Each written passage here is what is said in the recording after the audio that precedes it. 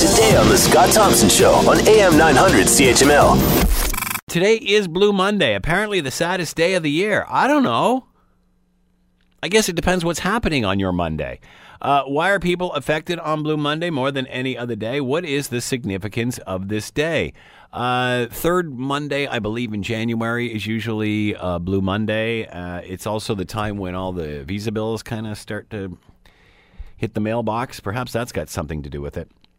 Let's bring in Dr. Katie Kamkar, clinical psychologist at the Work Stress and Health Program, Psychological Trauma Program at the Center for Addiction and Mental Health, of course, CAMH, and is on the line with us now. Katie, thanks for taking the time to join us. We appreciate this. Thank you very much for having me. I appreciate it. So is there actually a thing as Blue Monday? Is this just something that somebody has made up and everybody seems to jump on?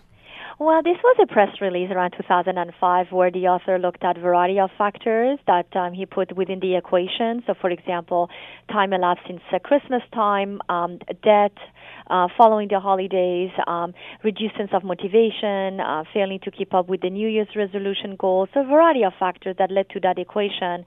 And this is how that day came up in January. So within the second week or the fourth week of January, that has been found to be the saddest day of the year.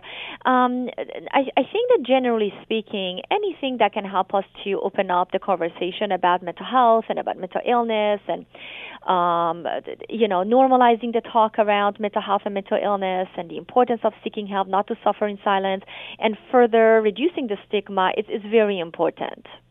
I never thought of that. New Year's resolutions. This is probably the week where most of them fall by the wayside, would it not be? Well, I think, yeah. I mean, there are individual differences, of course, right? I think that a lot of times, truth, people might start within the January, and then we might experience some more problems keeping up with the New Year's resolution. It's important to really, when we set the goals, that we appreciate that any goals is an ongoing process. It's not this one-time affair. It's really an ongoing process, and sometimes we can set steps towards the goals, but then realize that it's a little bit trickier than I thought. Well, it's important then we revise our approach and have this flexibility and really cut down further the steps. Any step, I always say, any step above 0 is a success, and we need to appreciate that. And this is very important so that we gradually move forward. So what makes it this day of the year? Just the culmination of after the holidays, the bills rolling in, what have you, perhaps the weather. Does this mean that this will be the most bluest day of the year, or, for someone else who's perhaps suffering, it could be just like any other day? Yes.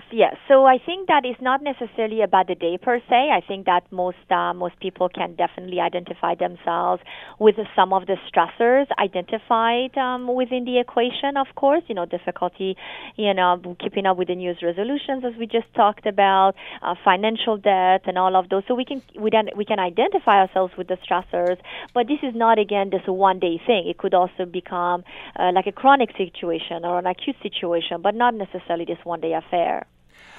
Is this a sign of future issues, or is this normal for this time of year for people to be feeling a little down? So are you referring, let's say, perhaps to seasonal affective disorder, maybe? Sure. Yep. Or, well, the thing is, so I mean, just as clinical depression, suffering from an episode of depression, or suffering from seasonal affective disorder, we really need to appreciate that these are mental illnesses, and people do suffer. Very different from Blue Monday. So, when we talk about episode of depression, seasonal affective disorder, it's not this one-day affair. That's a mental illness, and people do suffer. So there's tremendous amount of suffering and distress, and our functioning also can become very much impaired. So very different from a Blue Monday.